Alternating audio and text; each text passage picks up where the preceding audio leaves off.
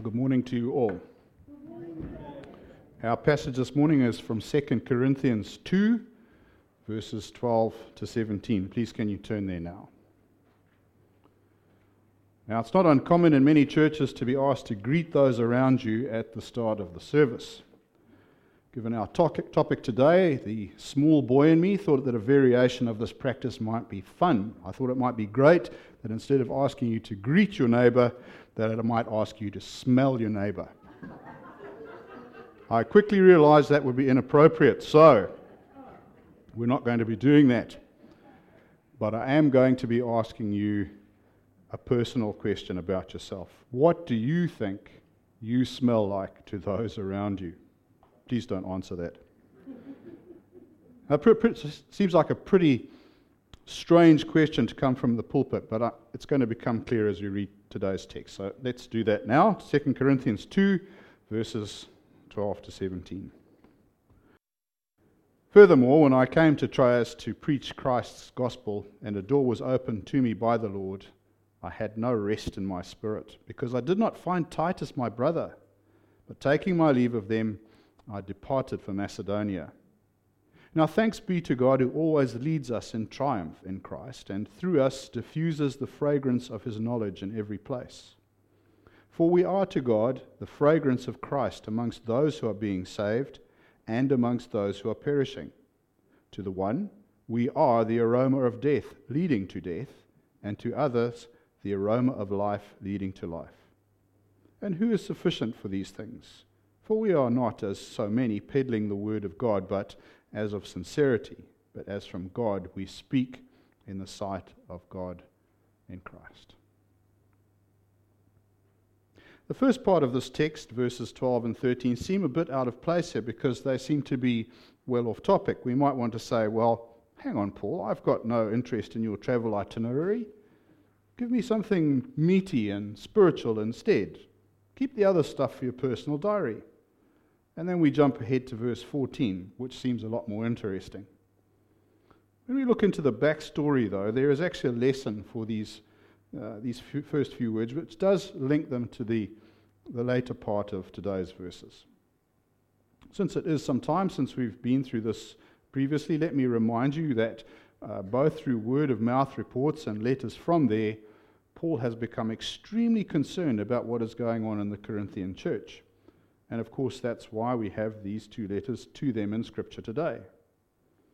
If you think about it, the sheer length of 1st and 2nd Corinthians tells us something about the level of Paul's anxiety for that church.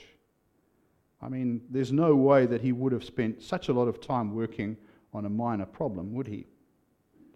So what we read today only serves to reinforce that understanding, because what is happening in this account is that Paul has gone to preach the gospel in Troas, and he's had great success there apparently because the Lord has blessed that work. Well, I think in those circumstances most of us would stay put because the ministry is flourishing, so why move on? But Paul does exactly that. He moves on. He leaves what he is doing because he is so very anxious to hear from Titus, who has literally actually been in Corinth, to talk to Titus, to see him face to face, to hear from his lips how things are going back in Corinth.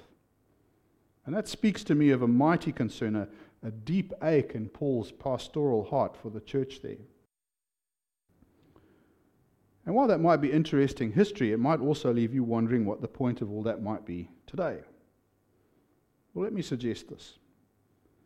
If Paul was willing to set aside successful evangelizing for the sake of the saints in Corinth, it tells us we ought to take the doctrine that we gain from these books to the Corinthians very seriously.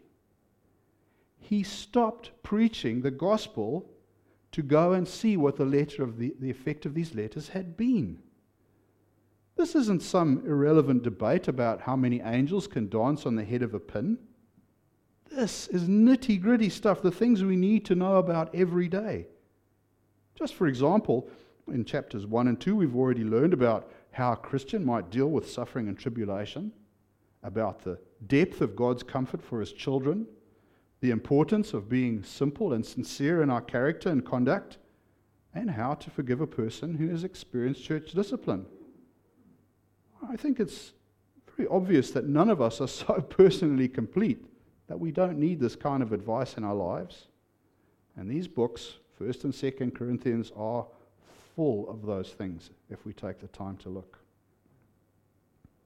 So we have that general lesson, but it does still leave us with a specific problem of this slightly peculiar leap sideways from diary entry on Troas to fulsome praise of God.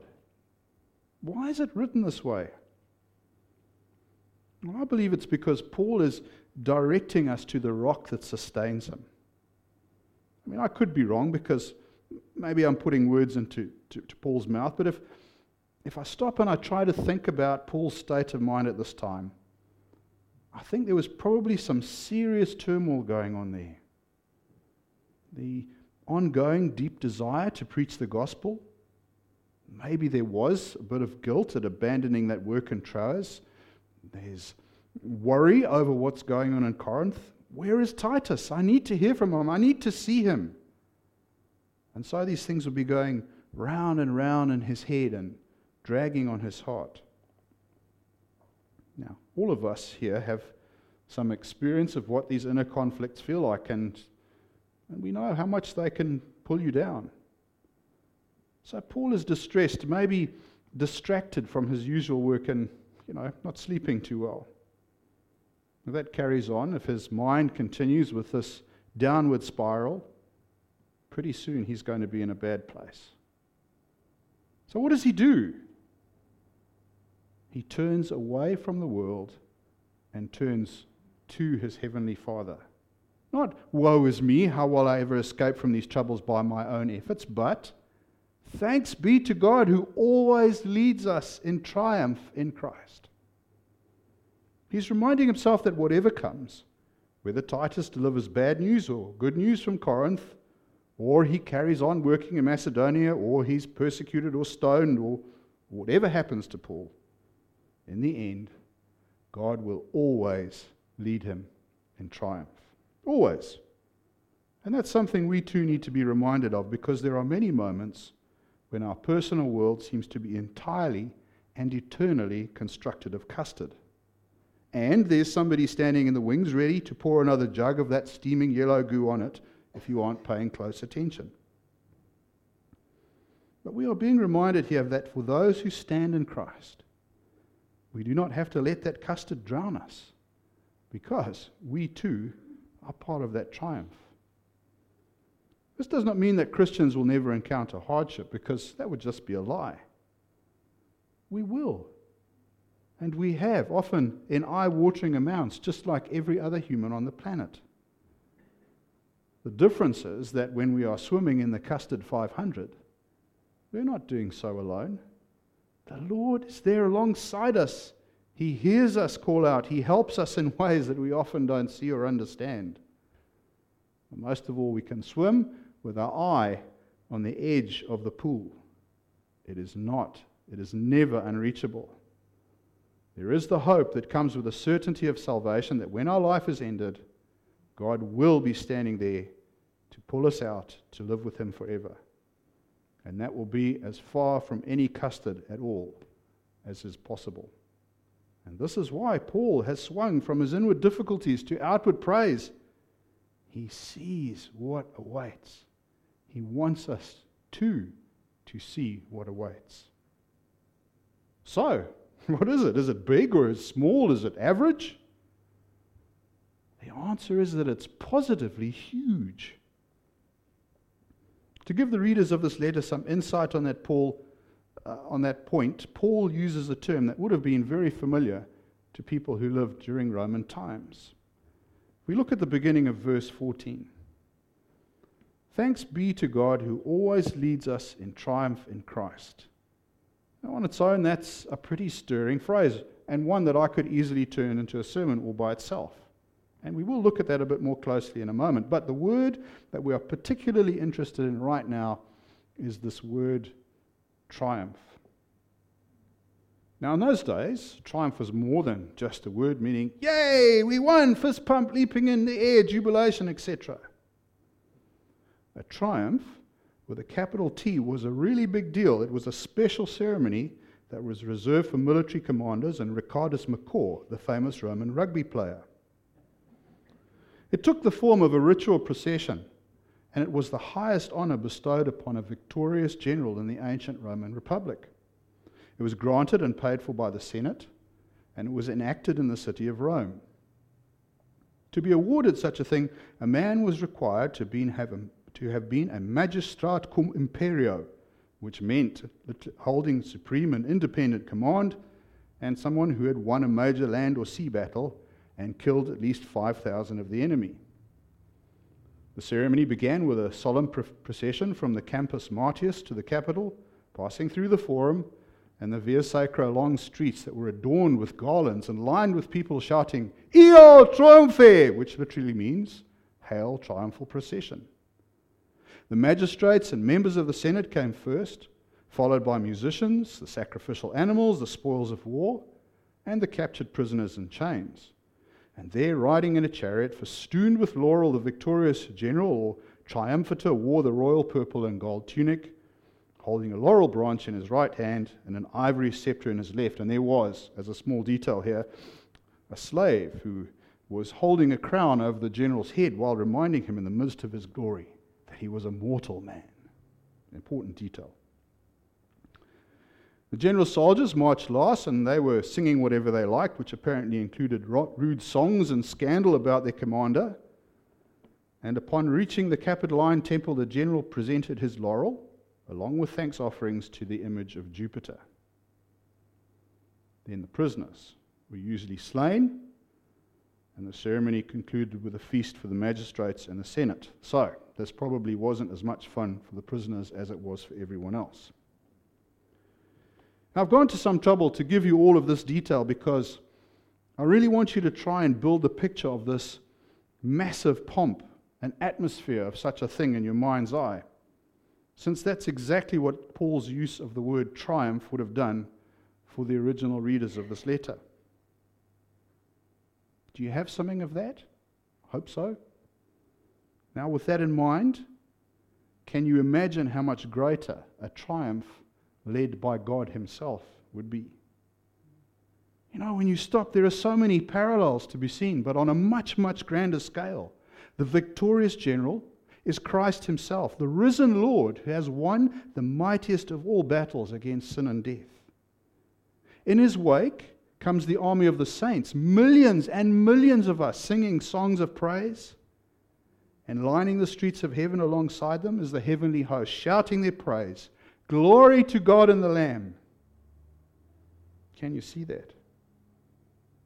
Can you see that if the Roman version was impressive, this is sublime, immeasurably better? Can you see that with this mighty triumph in mind, Jesus was able to endure the shame of carrying that cross through the streets, and also what followed? As encouraging and exciting as this picture might be, there is also a very sobering parallel too. Do you remember the prisoners are put to death? Well, sadly, this is the fate too of those who do not accept Jesus as their Lord and Saviour. They will suffer eternal death and separation from God. No new heaven or earth, no end to suffering and tears. So, which part of God's triumph do you want to play? There's a choice, and it's not something you want to put off till tomorrow, because no one on earth knows the day of that final triumphal procession and judgment in heaven. Okay, let's go on to look at verse 14 in a little more detail. Thanks be to God who always leads us in triumph in Christ. As I said just now, this could easily be a whole sermon, but for now I just want to offer my thoughts on just 3 parts of this phrase. First, direction. It's customary these days when one is in the triumph seat to mumble something along the lines of, well, I want to give a big shout out to my mum, my granny Muriel, and my sponsors at Ekatahuna Custard Powder for making this great victory possible. What we're really saying is, look at me, I'm marvelous. I, not him. It's no longer understood that God is the only one who really deserves thanks for any of our victories. And that is most particularly and specifically true of this matter here, which is the triumph of salvation. And there's this very familiar verse in Ephesians 2 that points this out very clearly. For by grace you have been saved by faith, and not that of yourselves. It is the gift of God, not of works, lest anyone should boast. It is solely God's triumph through Christ, not our own. We are the beneficiaries and participants in that triumph, yes, but we are never its architect. God conceived salvation all by himself, and he executed it by himself too. It was not something that could ever be done by any human, and not any one of us has ever done anything to deserve it. Quite the opposite, in fact. And this is why, as it is written here, we should give our thanks and praise to him always. Secondly, duration. Are there only particular moments on days that begin with S in the 3rd month of the 8th year when the custard clouds clear, and therefore you can be triumphant? No. The Greek word used here for in verse 14 for always means, any guesses? Any guesses what always means? Always. Once you're saved, God always and continuously leads you in triumph. There may be an unbroken layer of custard overhead for weeks at a time, but you know what? Just like those flights when you take off on a grey day, that blue sky is right there once you've got a bit of height. And it will certainly be there too when your days on earth are done for good.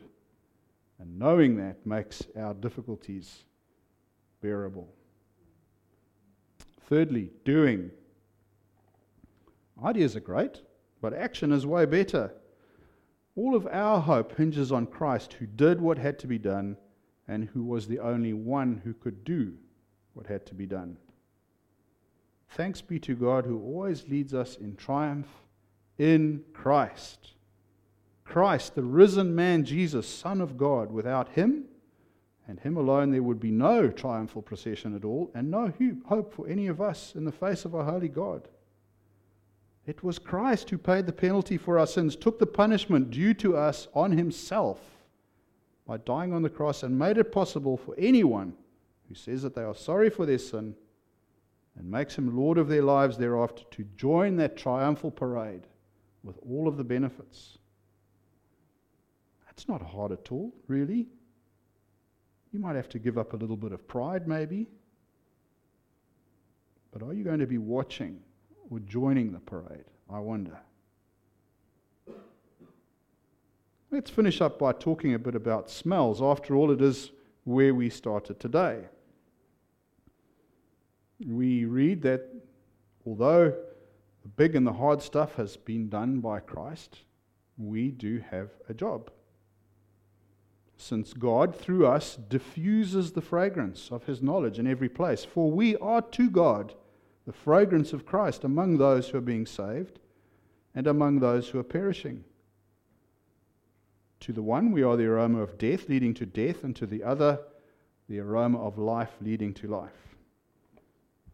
Now, the picture here is an extension of the triumph parade metaphor. You see, along with the many other participants, there were some priests too who were swinging censers with sweet-smelling incense as part of that procession. To those who were victors, this was naturally a pleasant aroma, but to those prisoners in chains at the rear, they knew what it meant. They knew what was coming. They were condemned. And it was a smell that meant their death. So Paul uses this image to show what the effect of Christians ought to be as they move around the world.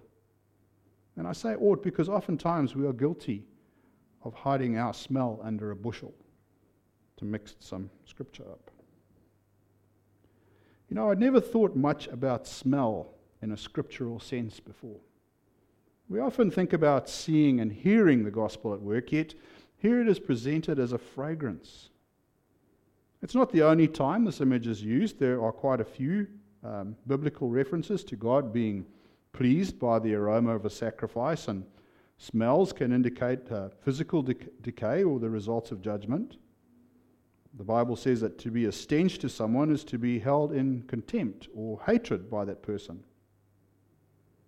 So I really like the idea presented here. It seems to me that sight and sound, the things that we usually associate with preaching the gospel, are actually things that can be quite easily prevented from entering a space. I mean, if somebody's talking to you, all you have to do is close the door in their face. But fragrances are not so easy. This word diffuses here, used in verse 14, reminds me of the way that smells can slide unobstructed through even the smallest spaces so that they can be perceived everywhere. And consequently, for me, it points to how irresistible the gospel must be of an omnipotent God. Nothing can prevent His word from being heard everywhere. Sadly, though, not all people will receive the good news as a life-giving fragrance. As we have already noted, to some folk it only holds the smell of death, since they reject the Lord's offer of pardon and therefore are condemned. I do believe that whatever the outward show of defiance is, on some unconscious level, the gospel always convicts the human spirit, since it diffuses in. You can't stop it. And perhaps this is why unbelievers often have such a strong, even unreasonable reaction to Christians who share their faith. They just cannot stand the smell of the grave. As I reflect on the matter of smell and how a fragrance might relate to preaching the gospel in everyday life, it seems to me that the main thing about being that fragrance is that you have to be present, in the room. Even the potent smell of surströmming, the infamous Swedish fermented fish, is not able to cross an ocean or a city. No, the best way to be a smelly is by being close to the smeller. This just highlights what we already know. Firstly, like Jesus, we must not set ourselves apart from the world. We must be in it. We must walk and talk and work our lives where other people are, not set ourselves aside in some ivory tower. And secondly, we must not be aloof from the world when we are in it, for we experience its hardships too. Now, I'm not suggesting that we do as the world does, but people are going to be more greatly disposed to hear our message if we take the time to listen to theirs first, to admit to our own hopes and fears and failings. We need to be the genuine article, to walk the talk. The last part of our text reads, "Who is sufficient for these things? For we are not as so many peddling the word of God, but as of sincerity, but as from God we speak in the sight of God in Christ." Now, I think I might have used this example before in another sermon, but it turns out it works here as well. Some years ago, Joe and I were having a holiday in Rarotonga. And as you do, we went to the bustling hub of commerce there, which is about 3 shops. And while I was in one of these shops, I spotted a bottle of aftershave. And it caused my wife some embarrassment because I immediately burst out laughing. You see, the bottle and the box, well, they look just like the box and bottle of the famous Brut brand. But instead, they bore the inspiring title, Bert. In my mind's eye, I could just see some young man saving up his pennies to buy a bottle of Bert to impress his girlfriend. Now, I only have one regret, and that's that I didn't buy the bottle to show you. But I'm more than certain that if the name didn't match, the fragrance didn't either. On comparison, it would be immediately obvious which was real and which was not. And although Brut may be brutal in a confined space, I'm pretty sure that it smells better than Bert. I believe the same can be said of the fragrance of our testimony. Any observer will be readily able to tell whether we are the real deal or not, and therefore whether our message is the real deal or not, and therefore whether it is important to listen or not. We must, as it says here, speak and behave with sincerity, since we do so in the sight of God in Christ. Imagine how it would feel if God's holy and pleasant fragrance working through you added another believer to the heavenly triumph parade. Just think how that would be. May the smell be with you. Let us pray.